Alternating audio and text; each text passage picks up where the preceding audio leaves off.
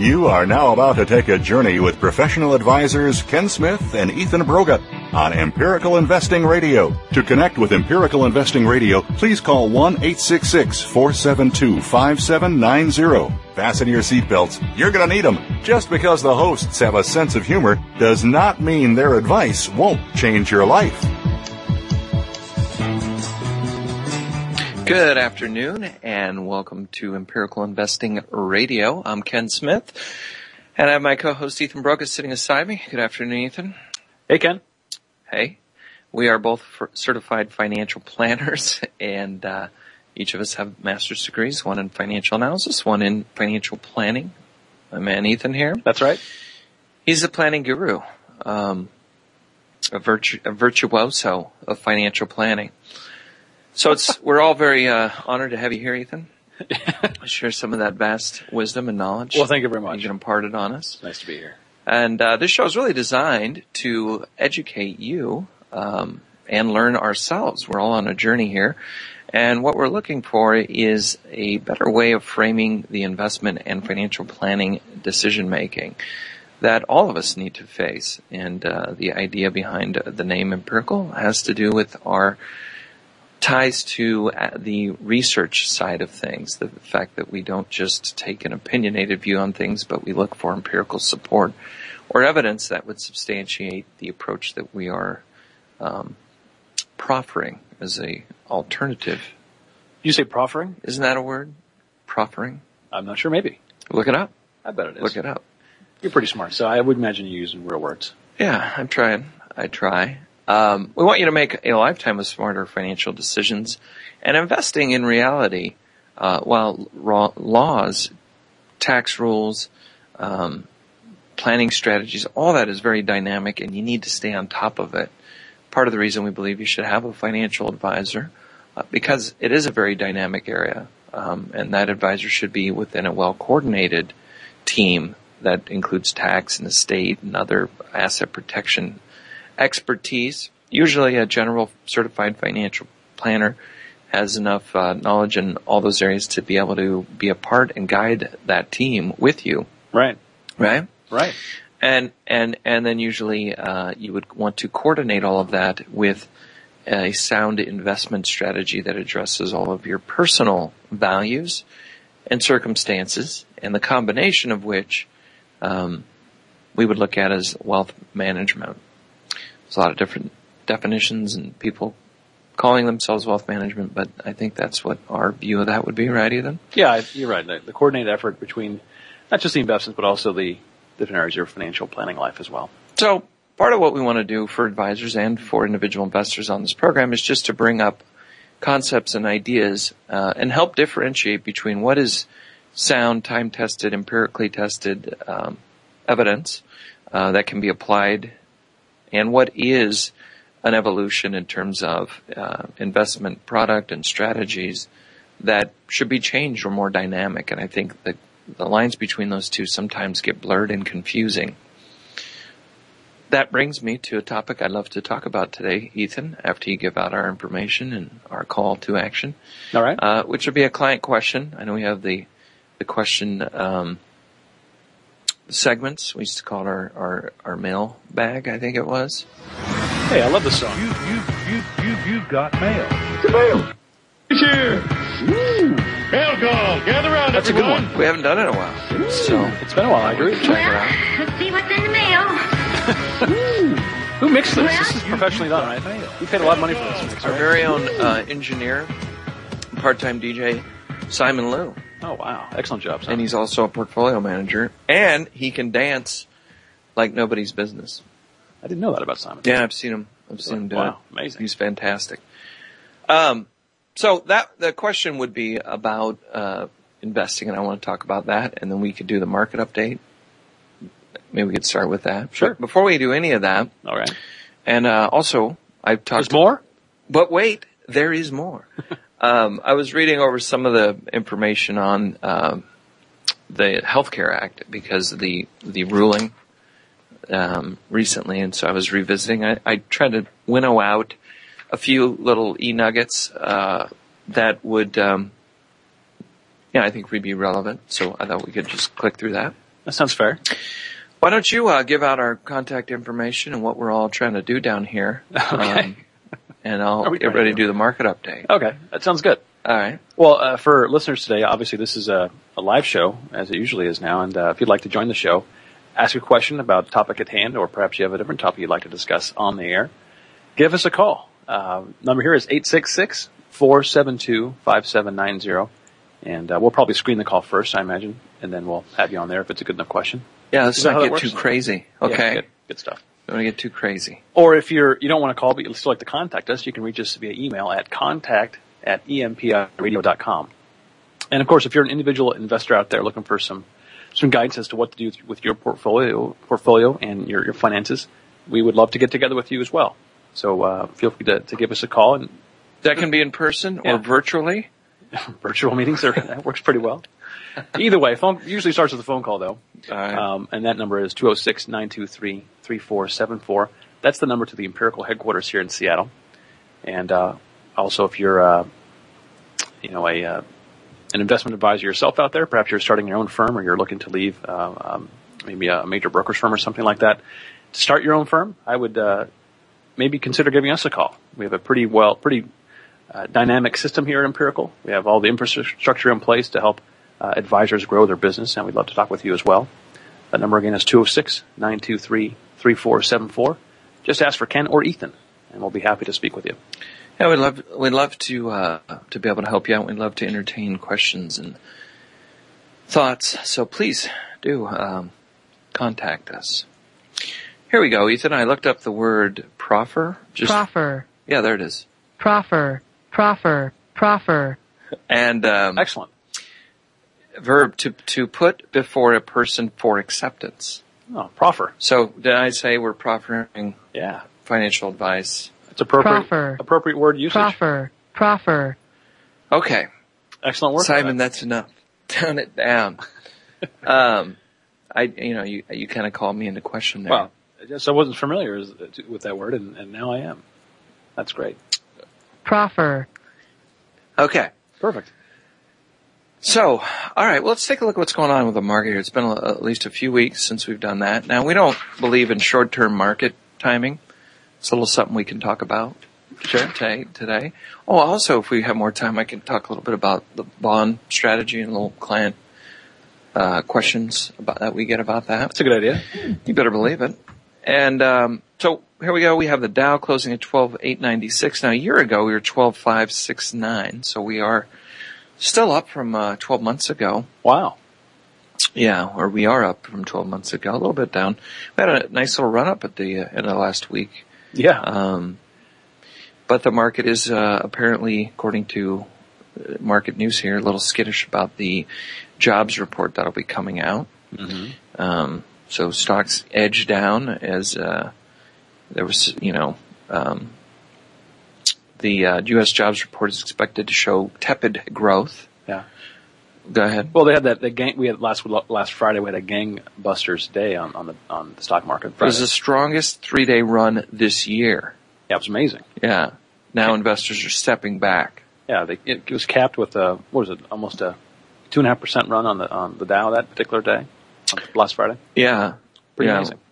And it just goes to show you how fast and severe markets can turn and the danger of that. So, looks like Ethan's in business. We've got just a couple of things here we'll point out. So the S&P 1367, a year ago it was 1337. 5-year treasuries currently yielding 0.67, Ethan. Wow.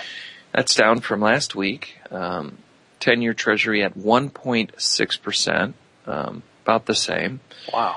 And if we look at, say, 5-year tax-free munis, 0.81 on average, 10 years at 1.91. So a 10-year equivalent, tax equivalent yield would be at about a 28% tax rate, would be about 2.65 if Elliot did his math correctly. I'm sure he did.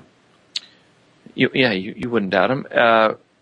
Corporates, 5-year 108, and 10-year 2.54 average, according to Bloomberg. What you have here, Ethan, on the 5-year inflation-protected treasury. Okay. Negative 1.15 is the current yield. That's down from negative 1% last week. Wow. And the 10-year negative 0.55. Wow. Down a little bit from last week. Mm-hmm. Key rates, prime rate unchanged at 3.25%. 1-year CD average 0.7%. Now, you've got 30-year mortgage at 3.66. It was 3.63 on average last week, so still pretty low. Real low. And if anyone has any questions about financing, addressing the home purchasing issue and what type of financing, I'd love to tackle some of that and talk about it. The dollar, pretty much unchanged against various currencies. Gold was up a little bit, 16.10 an ounce. It was 15.56 last week. This time, Ethan. Uh-huh. Crude oil up, looks like $10 a barrel from last week. It was 100. 100.52 was 91. Fair enough. Almost in Vegas time. What else can I tell you right now, Ethan? So for last year, the S&P is only up 2.22%. I thought I'd look into some of the, Hey, do you have the global Dow on that sheet? I didn't. He didn't put the global Dow on that. Oh, he doesn't. All right. But let's switch over to switch over to some of the asset class funds I track through Dimensional. Okay. And see what's cooking. So year to date, as of now, what do you think the number one performing equity asset or growth asset class is? Let's see here. So year to date. Yeah. I'm going to guess, I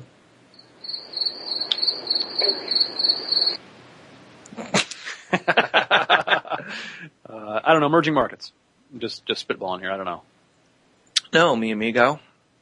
It's, real estate, the U.S. and international. So the U.S. real estate REITs, 16.48%. And international REITs year to date, the return is 16.21. That is very juicy. Did we just replay the show is dripping from the beginning of the year? What? I remember at the end of last year we looked at the returns for the asset classes for the whole year, and last year as well it was real estate, domestic real estate. Well, it is very interesting because I think a lot of people were worried about real estate. Yeah, if you think back. And we can talk all about that. We could also talk about, is it a good time to purchase individual real estate? And one of the things I've said, do you want to pause on that for a second? Sure, let's pause on that. We've got a long show here. We have 3 segments. It might be interesting to you. We're out there contemplating this. Yeah. But my thing, I think sometimes people forget that when you're making an investment decision, and you can make a decision to be active or passive in that process. I could go out and buy a house, for example. I could buy an apartment building. I could buy a condo, whatever the particular asset class is. But if I start by asking some real questions about what I'm trying to accomplish rather than chase, because in the stock world, we always we talk about the mistake of starting the whole process with which stock you want to own rather than, looking at, say, Microsoft versus Apple versus some other stock. And letting that be the beginning and the end of your investment plan and process versus that being the very, very, very last thing you would address. Hey, should I even have stock? Are stocks a good investment for me? Should be a bigger question. And then if I do, how much of it should I allow myself to be exposed to? Then what groups of stocks would I want to own and so on until you finally get down to a decision of, hey, do I feel comfortable owning any individual stocks, and what are the ramifications of that? I think the real estate process can be very similar. And part of that process is if you're just owning it as a diversifier away from, hey, I'm fed up with the stock market, I'm fed up with bonds because there's no yield. So I think I could make money in real estate. And maybe, that was the case prior to the bubble, but now maybe people are coming back around to that. And I'm not saying that that's not okay. But I think to the degree that you look at the alternatives. So if you are going to pick an individual stock instead of an entire index of stocks, one of the questions you should ask yourself in terms of what am I trying to accomplish is, do I think I will get a better rate of return owning that one stock than the rest of the market? If you don't start with that question, then you're making a bad decision if the stock is expected to do the same or less, and your overall objective in reality was to beat the stock market, right? And then you'd want to have another discussion, which is how much risk am I taking if I do that? So do I take any additional risk by choosing to own that one stock, or maybe just a small number, instead of owning all 500? And what are the return differences I should expect? Now, the way we attack that, the empirical way we attack that, the answer to that question would be, what does research show us about choosing stocks? You know, if we created small portfolios of one or two stocks, what would research indicate? Would we typically get rewarded, right, for the amount of risk that we take doing that, or not? And in the real estate side of it, one of the things that people tend to discount when they're going out and buying individual real estate is that there is the ability to gain access to real estate as an asset class in a broad sense, not just one particular, say, single-family housing or apartment building, but in a very broad sense. You can do that and gain access to the returns of that. And so the real comparison should be, hey, for me having to do very little work and have limited risk, what return could I generate in a passive investment? Yeah, no capital calls with the REITs. There's no capital call, right? The REIT's not going to call you and say, hey, the roof just caved in. What are we going to do? Right. They've got to figure that out. That's got to be built into the fund. There's got to be reserves. There's got to be. So the real true advantage I see when you're owning individual real estate is the leverage aspect of it, and some of this tax specific, to the degree that the tax code allows you to benefit from owning real estate actively and directly, combined with being able to use leverage. There's something there, but to me, when you start to do that, you are definitely crossing into a more active, almost as a self-employment type of situation. It no longer becomes a passive investment. And so it's okay. You just need to understand that, in my view. You know what I'm saying, Ethan? Do you have any comments? I do, and I would add one thing. If you're looking at particularly individual stocks, as opposed to an index, as in your example, asking yourself the question, hey, do I know more about this particular stock than the market does? If the answer is no, then more likely than not, you should not buy the individual stock. You should buy a diversified portfolio. Right. Which is going to be the case most of the time, right? My view on that is that you should never buy an individual stock unless you're ready. You should treat that the same way you would treat walking into a casino. Don't put money in you're not willing to lose. Fair enough. I think we have to take a quick break. We'll come back and continue on with our market update here on the asset classes. Be right back.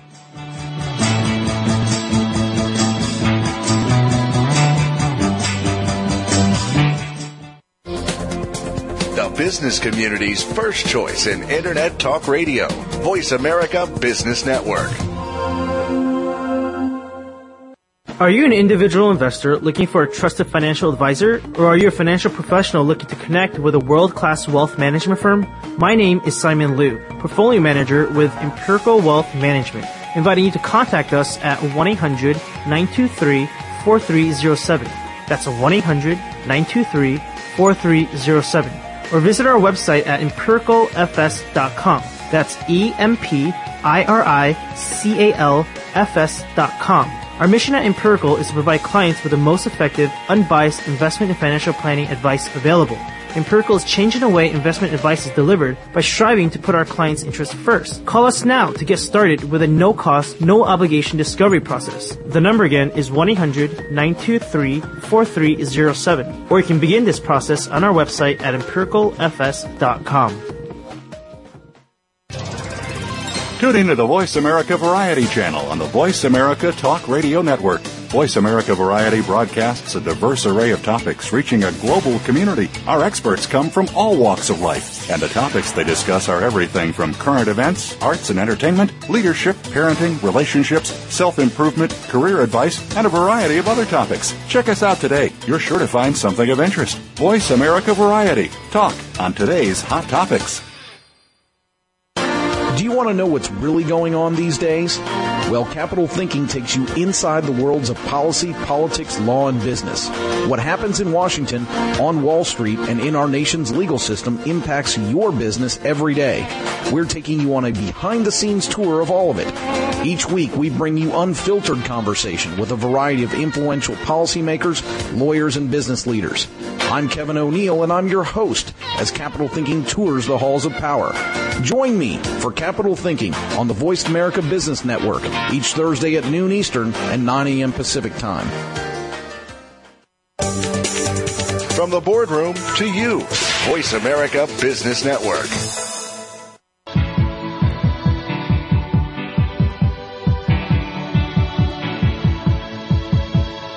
You are listening to Empirical Investing Radio with Ken Smith and co-host Ethan Broga. To call into the program with a question or comment, please dial 1-866-472-5790. That's 1-866-472-5790. You may also send an email to contact@empiradio.com. Now, back to Ken and Ethan. All right, and we're back. Empirical Investing Radio, your co-host Ethan Broga alongside my friend and host here, Ken Smith. That's nice of you, Ethan. Thanks. If you'd like to join the show, give us a call at 866-472-5790. You can reach us at email as well at contact@empiradio.com. And Ken, right before the break, we were just talking about you were extrapolating on the concept of using real estate and how a lot of times we, as investors, aren't really comparing our real estate investment, if we say a single-family home or a rental property or something, to a viable alternative, which is to own real estate in a diversified sense in REITs. Now, what I'm trying to do, and I do it sometimes, I do apologize in a roundabout way, I guess, is to get you to think on the rational side of things instead of the gut emotion. Because we're on the ground looking at properties. I don't know if you've ever experienced that, but once you make a decision maybe to buy a house, it is incredibly emotional. Sure. You get excited. Yeah. You know, you start looking at places, you're walking around, you're seeing it. It definitely influences the way that you think. You start visualizing your furniture in places. You start thinking about your kids, Ethan, playing in the backyard. Right. You know, you going down the slip and slide with them and running and doing that. All of that stuff starts coming into play. And you know we have a perfect backyard for the slip and slide, right? Yeah, of course. It's slanted, yeah. With a giant mud pit at the end. Mm-hmm. But my point on that is it's when for a lot of us, the same thing can happen when we're picking individual real estate investment properties. Once we're looking at them physically, you know, you get excited about the area or the location, and you lose sight of some of the rational side of the mechanics of, is this a good financial decision? Is this the best possible use of my capital? And most of us as individuals don't fairly track our risk and our return, all net, everything all in. We look at the opportunity and we kind of discount the other things, particularly the emotional connection. So when we look at REITs, I was just looking while we were on break, the data on just like DFA's REIT index, for the last 3 years, that the U.S. REIT is up 32.87 per year. So we've had a pretty consistent allocation to REITs over the last 10 plus years, Ethan, that we've been managing client portfolios in the strategies. And for the last 10 years, it's up 10.25% per year. So how many of us could have done better than that running around buying houses, you know, for the last 10 or 3 years? That's not bad for having not all the, none of the liability that you would normally experience. Yeah, none of the involvement. So the point I wanted to drive home is if you allow yourself to think about it rationally, you would say, hey, it's not the fact that maybe you've done okay in your house, or maybe I know lots and lots of people who've done really well over long periods of time owning real estate, but I've also met lots of people who have bought a few stocks and they said, hey, I put this amount in 30 years ago and look at it now. It's grown to this huge amount. And inflation has a big part of that, right? But in reality, when you look at the return and you said, well, I could have owned the S&P and for the last 50 years got 10% a year. On the stock you own, you actually got 8%. It's not in isolation. It's compared to the alternatives and adjusted for the risk. If you owned that stock and got 8%, that's not a good deal at all. Right. But it's easy to convince ourselves that it is, right, that we did great, because we're not looking at the proper we're not looking at it correctly. Yeah. Yeah, our minds have this way. All of us have, I think it's built in. We want to feel good about what we're doing. Otherwise, it would require us to change our course of action a lot of times. And so we make up things in our mind or discount things in our mind that we really should be including when we fully measure things. Yeah, I like what you're saying. Yeah. Excuse me. So year to date, we'll quickly breeze through a few of these others. So real estate, both U.S. and international, have been the top performing at both over 16%. Now, this is interesting. Year to date, microcap stocks up 11% on the DFA microcap fund. Yeah. That's pretty cool. U.S. small value up 10.85 year to date. Nice. U.S. small up 10.82. Emerging markets small cap now up 9.6. Now I got to believe some of this has to do with the bump we had last week. Yeah, I'm sure. Your U.S. large value 9.51. And then you've got your emerging markets, general, just total emerging markets portfolio 6%. Emerging markets valued about 6%. Large cap, international small value 5.57. Their international small 5.37. And then large international 4.8. So it'd be like the EFA index. Mm-hmm. And down the list, what I was looking for was just the general U.S. large, where we were on that. Oh, so the general U.S. looks like a large company up about 10.4. 10.4. Okay, good. So it's kind of an overview. Yeah. That's not bad year to date in reality. It really is. I mean, geez, last week was a pretty good week, it looks like. For some things, a 4% week. Yeah. Pretty amazing. And your inflation-protected securities year-to-date up 4.73%. Just thought I'd throw that in. Wait a minute. So they have a negative yield, but they've returned 4.73%. That's right. That's a pretty good deal. Yeah. The price is up and continuing to rise in that area, it looks like. Do you have any other thoughts of that, Ethan? No, I don't. All right, let's move along. Okay. Hey, so what I was going to talk about was this, the person I was speaking with, was a, question of the week, or, we're taking. Okay. You got my, I read a book, they had read a book, and in that, the author had made a comment that, or the crux of the book was that in the past, buying and holding groups of stocks, like being in the market and just holding it, it worked out, right? It was a good approach. But now in today's volatile economic and global marketplace, that strategy is no longer valid, that it requires for investors to be successful, it requires a much more active approach to managing your investments. So is that true? Is that the belief that we take or not? Do you want to throw in your comments, Ethan? Go ahead. Yeah, well, what say you? I don't think that's a great idea. I don't think that the market has changed to that degree. I don't know that just because it seems like there was more ups and downs, more volatility, which may be recently true, I suppose. We get rewarded with returns because you spend time in the market. That's the bottom line. And returns happen over time because there's usually economic growth. there isn't an economic growth, and then you're relying for you to be in and out of the market at the right times for your returns, that's a very risky bet. And I don't know how one would be successful in that. The track record of that strategy in the past is terrible. So I don't know why that has changed. Okay. What do you think? Well, I think my response to that in part is, if you're writing books, and here comes the roller coaster. If you're writing books, it's far easier, in my view, to take the attitude at whatever time frame we are in history, that this is a very unique time period, and you need to tune into what I have to say in order to navigate it successfully. Mm-hmm. Far easier, I think, to attract attention in the media, to get put on TV shows, to get book deals.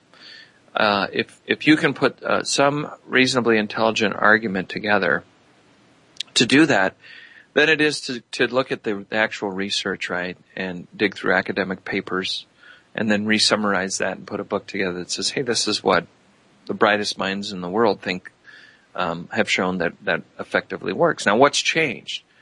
Let's apply that, right, because from the first research done on efficient markets or even indexing, active versus passive, you didn't have a lot of tools, right? You had one index fund that came out. Otherwise, you had to figure out how to do that. Now you've got literally thousands of securities that you can choose from that offer passive, diversified, low-cost, tax-efficient access. So now there's a different set of decision-making. The fact that there went from one to hundreds of choices, if not thousands, complicates things and that's the part that requires the dynamic process of understanding and interpreting, making decisions on what to use, right? But the fact that markets are efficient or that it's hard to beat the market, the research done on that, until it changes or evolves in a way that we can show with ample evidence that that's not the case, continues on. So if you're looking at a guy who's writing a book, and that's his premise, is that things have changed, he has the luxury of not having to have evidence on his side. He has the luxury of rewriting the story a little bit and saying, look, this is what happened. There's a crisis that just happened. Geez, if you stuck to it, and you had all stocks, you got hammered. Nobody likes that. Sure. So therefore, but he has the luxury of neglecting all the research, and not only that, but misinterpreting it. Because when we had Ken French on here, he said nothing went wrong. We expect the risk that we'll have global shocks. We'll have depressions and recession. Nobody said that wouldn't happen. Who ever published a paper saying you shouldn't time in and out of the market? They never said, well, we'll never have a time period where we have a global depression. Did they? I mean, not to my knowledge. No. The idea, the premise is much different than that as to why nobody said you don't market time because we'll never have a down market. We'll never have a depression. We'll never have because those guys already know we've had them. That was the value of looking at the empirical data, right? Going back and go, wait a minute, we've had these before. Markets are very dynamic. Governments and people can fall susceptible to fear and greed and all these things. And markets can bubble, they can pop, they can get that, but that doesn't negate the basic arguments, which are you need to be diversified, right? You should never take more risks than you can afford to take. Trying to predict these things in advance and consistently to beat the market, evidence shows us that that's not possible on a consistent basis. It's the risk of underperforming substantially far outweighs the few people who randomly do beat the market that way. But it's a much more exciting story. It's easier. It would be much easier for me to tell people what they want. We know what they want to hear. Sure. But to get on the show, if we could get on like Jim Cramer and say, hey, we're going to give you the secrets of becoming wealthy beyond your imagination. And all you need to do is follow our easy steps. And forget everything that anyone else has ever told you. Forget all the research that's been done independently. All that's garbage because this is a different time period. That is what people love to hear. That's our natural psychology. We want to hear that and go, yeah, that's what I need. Because to do otherwise requires an immense amount of discipline and patience and faith that the system will work.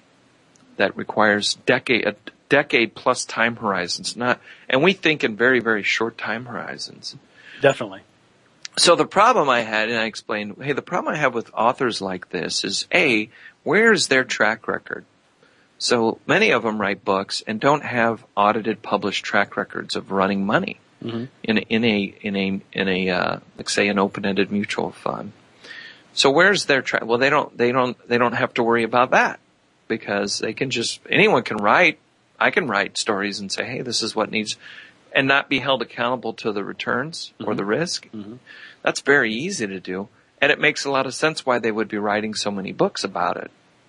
Because there's no accountability there. Sure. And even if it's not true, and the person that came to mind was Harry Dent. My favorite guy. You remember him, right? Sure, the sure. Roaring 2000s. The Roaring 2000s. And the Dow was supposed to hit 20,000, I believe. It was like 40,000 or something. He interpreted and explained very logically and why rationally. It's going to happen. Yeah, why the internet changed the entire game. And the whole argument was that those old rules of investment really probably don't apply. Right. For a lot of these guys back then as to why you would abandon sound strategy, research strategy, proven strategy, and you don't do that. You buy the people who are selling the picks to the gold miner kind of thing. Back then it was the technology information. There was different angles of how to exploit this wave of opportunity. Right. But in reality, the research, the whole tortoise and the hare kind of thing, the research came to bear out and came consistent that's not a great way of doing it. And I'm confident that will happen in the future. That anybody who's writing this stuff, that doesn't have a legitimately, audited, even Jim Cramer doesn't have an audited track record, right? He doesn't have a mutual. Why doesn't he launch a mutual fund and put his money where his mouth is and only have the things that he picks on his show in the mutual fund? That should be exactly what the mutual fund does. And he should put a substantial amount of his own money into it. Right? I agree. Sure. You and I own the very things that we recommend to everyone. That's right. That's exactly what we do. Yeah. I have my own personal investments in that. As do I. They're publicly traded funds that are published. Yep. So there's no hiding. Right? Right. But why don't they do that? How can they have a show and make all this money giving advice and never have to be held accountable to it? I don't have an answer for you. Can you come up with one? No. Well, I think it's because they're telling us what we want to hear. And so far too many of us would rather buy those stories than actually look into the very boring research, right? Sure. Which does require patience and discipline. And faith that economies in the end will grow. Mm-hmm. Companies are living organisms that should be priced relative to their risk and their opportunities, the best that the market can assess that as a whole. Doesn't mean they'll always be perfectly priced, but it does mean that it's pretty hard to outsmart the rest of the group with publicly known information. Let's pause there for a quick break, Ethan, and we'll come back and talk about this and many other topics. Sounds good. All right.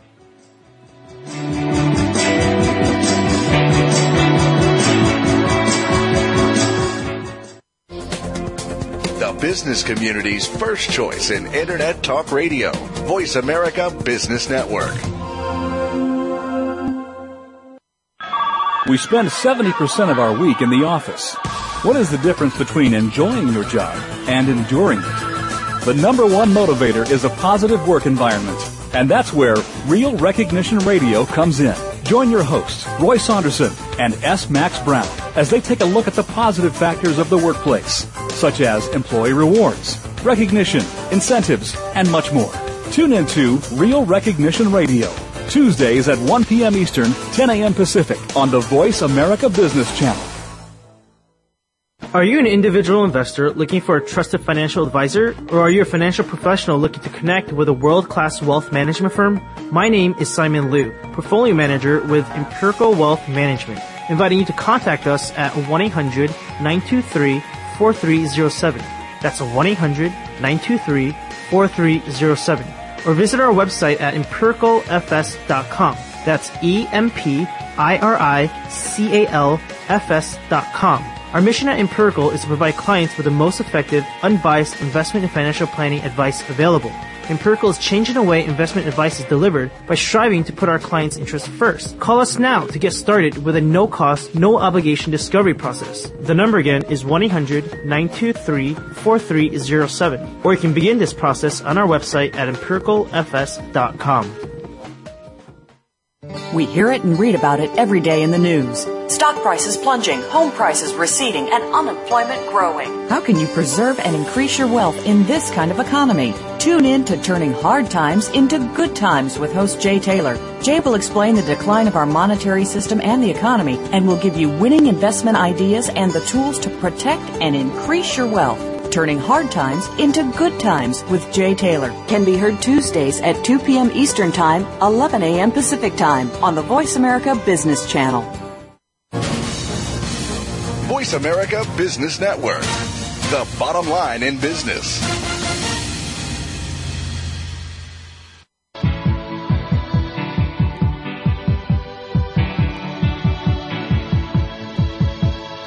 You are listening to Empirical Investing Radio with Ken Smith and co-host Ethan Broga. To call into the program with a question or comment, please dial 1-866-472-5790. That's 1-866-472-5790. You may also send an email to contact@empiradio.com. Now, back to Ken and Ethan. All right, and we're back at Empirical Investing Radio. Your co-host Ethan Broga, alongside Ken Smith. If you'd like to join the radio program today, give us a call. We have one more segment left. And if you have a question that happens to be on what we're talking about, that'd be great. Or if you have an alternative topic of discussion, please feel free to give us a call. The number is 866-472-5790. Or we can also be reached at contact@empiradio.com. And Ken, just before the break here, while we were finishing up, I think we had maybe some closing thoughts on our discussion about, authors in particular who have a particular point of view at any point in time, and why that generally isn't a good strategy to follow. Well, we've spent a lot of time, and we're not here to demean other people's, strategies or things like that. But what we are here is to be honest with our clients, honest with the public who would be willing to listen to this, and other advisors out there that, in the time that I've been doing this, that you've been doing this, we've certainly looked, and if we could find easy ways to adjust and adapt to whatever the current economic or market environment is, and do so in a way where we can be highly profitable and limit risk for our clients, that's what we get paid to do. Right. That's what we sit here and are up at night thinking about as an advisor. Now, if the conclusions lead you to evidence that that's not a good approach, but it is a great commercial or sales pitch, then you have to make a decision. Now, for most of us individuals, we're pitching ourselves, right? Because if we're doing it ourselves and we're not working with advice, while a lot of Wall Street might be pushing that kind of stuff, we're making our own decision to do that, and it's because that's why Wall Street loves to sell that kind of stuff for people who write these books. Because they know that's what makes us feel good. We all want to believe that there's a secret to vast wealth with limited risk. Right. Who wouldn't want that? Who wouldn't that appeal to? Sure. But what I wanted to clarify, and what I had said to this client was they don't have the evidence on their side. They don't have the research to back their thought process. And for me, what that and the academics, what that research is in every time period that we've been able to start tracking people managing money, there has been someone to say, and we were talking about Harry Dent a decade ago, right? Yep. He's got some other. But if you go back in time, you'll find somebody who was giving advice or selling books who had some concept about where the next great boon was going to be, right? And the problem is that they're so often wrong that when you actually say, well, in order for me to believe this guy today, I shouldn't believe this guy today because I'm naive enough to think he's the only one that's ever made a prediction that this time it's different. Every single decade, it's someone who was saying, this time it's different. So you have to get rid of that thought out of your mind and realize that what's the guys telling you this time it's different are the guys that are not different at all. It's guys like us that are actually different if we do it by where the money is going and who's following the investment advice. Mm-hmm. It's not the guy that says, hey, this time it's different, so here's you need to be doing this or that and adjusting this or that because this time it's different. But the evidence part, let me get back to that. You realizing then that every time period there's people out there saying this time it's different. And so the best way to evaluate whether their advice was good is to evaluate their performance. What were their return? What did they achieve? Did they beat the market or did they not beat the market? And we talk about author Larry Swedroe. He did some good analysis in his books. And you look at some of the brightest, you look at Frank Russell, major trillions of dollars these guys have advised on.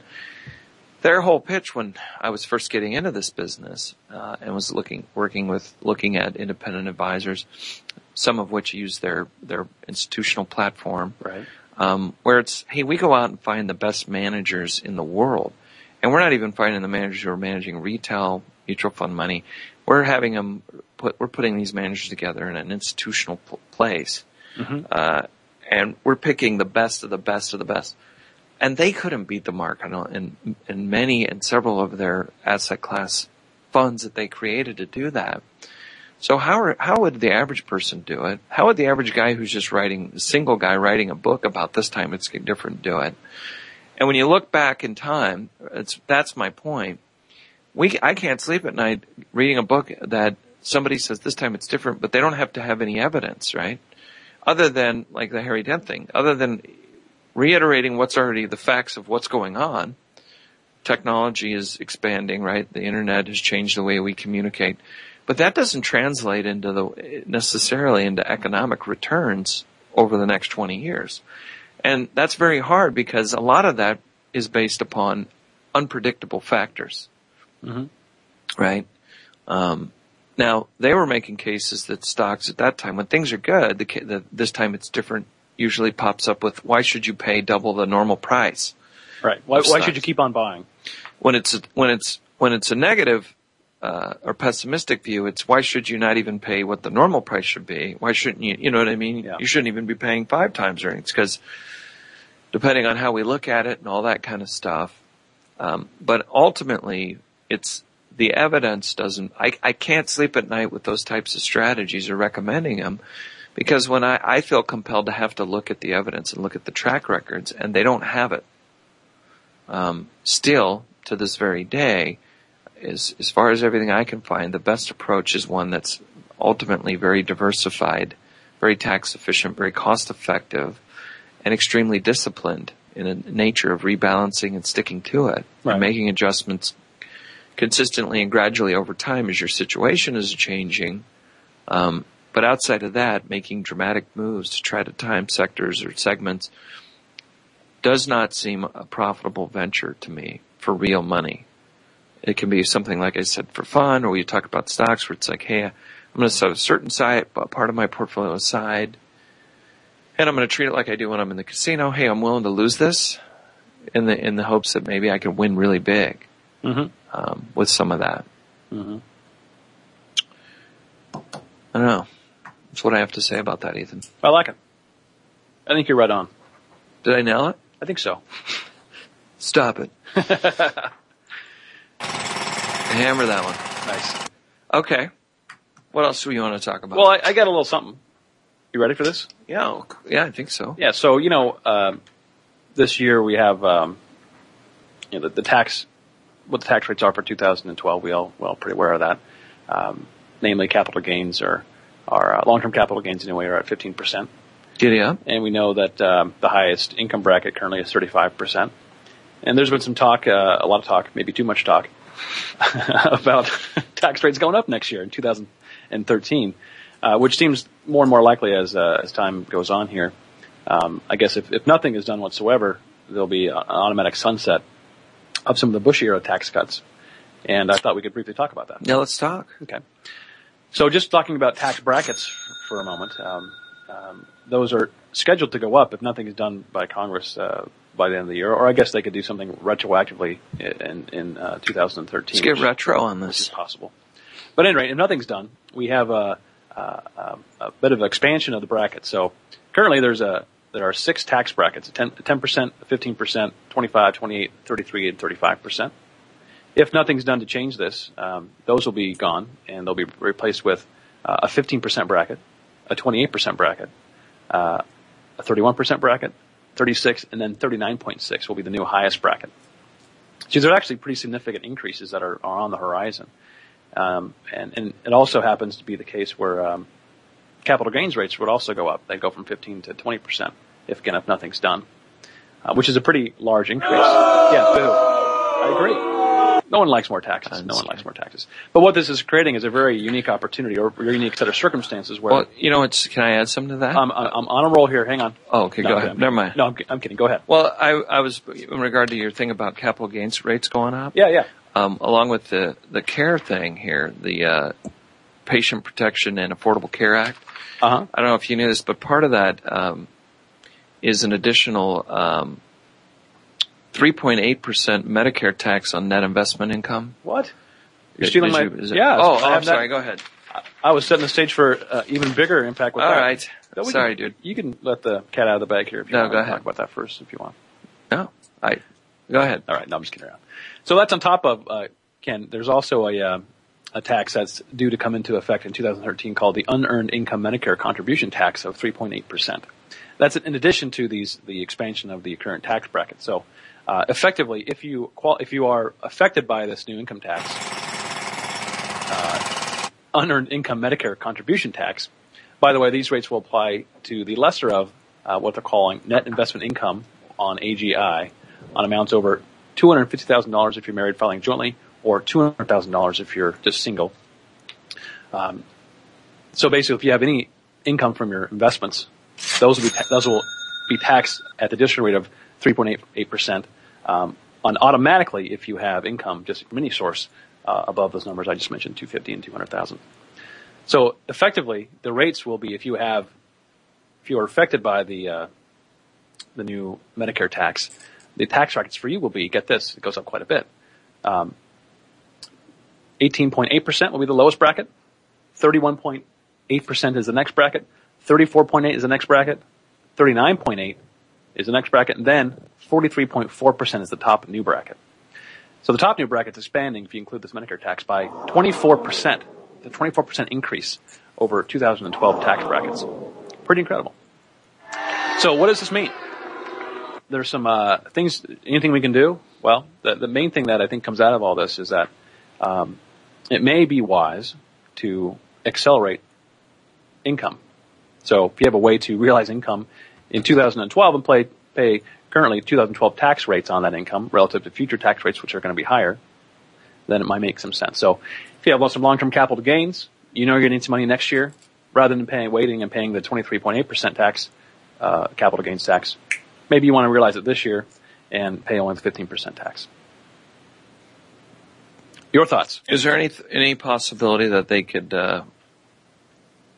Congress could get through something to not have that go into full effect? Yes, there's two separate issues. 15 to 20%. Yeah. It's possible. Although today it really does seem unlikely, just based on the fact of the current economic situation our country's in with deficits, and also how difficult it is to get anything through Congress right now. Yeah. Vis-a-vis, no one has a supermajority to get things through. So, the most likely scenario currently is that nothing gets done, and this is the new tax situation going into next year. In any case, the unearned income Medicare contribution tax is separate from the income tax bracket. That's already set to go into effect, right? And is different from the sunset rules vis-a-vis the Bush era tax cuts. Well, I like what you're saying about planning. If you would definitely want to be smart about that. Like, say you had a concentrated stock position. Yeah. And a lot of times we encourage that paying the tax is a known risk that can be calculated and estimated in the cost of the gain that you had in that. Being undiversified and having a stock that could potentially go to zero is a catastrophic risk that is unknown, right? Right. No matter how you want to model that, I mean, you can capture most of the occurrences or volatility and all the statistical things I've seen. But if you don't hedge out that risk, and eventually it makes sense to diversify it, it might be a good time to take a look at that. I really think so. Yeah. If you happen to be a person who has lost carry forwards and also has a lot of unrealized gains in a taxable portfolio, it may not be a good strategy to accelerate those just because you have losses carried forward and those don't go away. Right.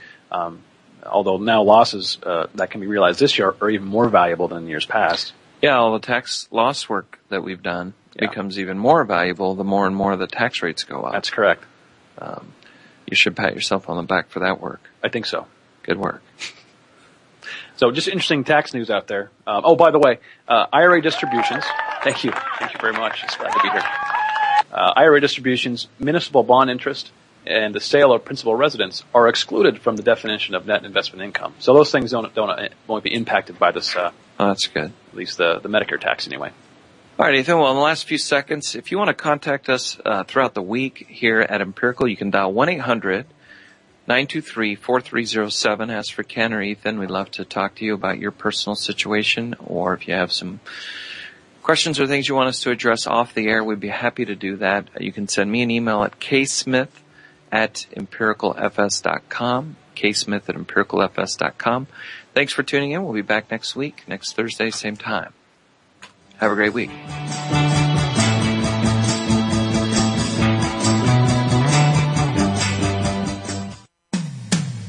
When it comes to business, you'll find the experts here.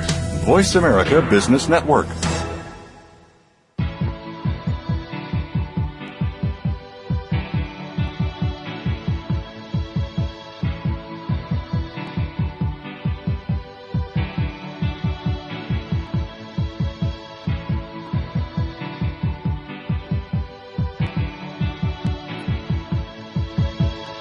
We hope you've enjoyed Empirical Investing Radio with Ken Smith and Ethan Broga. Please join us again next Thursday afternoon at 5 p.m. Eastern Time and 2 p.m. Pacific Time on the Voice America Business Channel. And for more information about Empirical Investing Radio, please call 800-923-4307. We'll see you next week.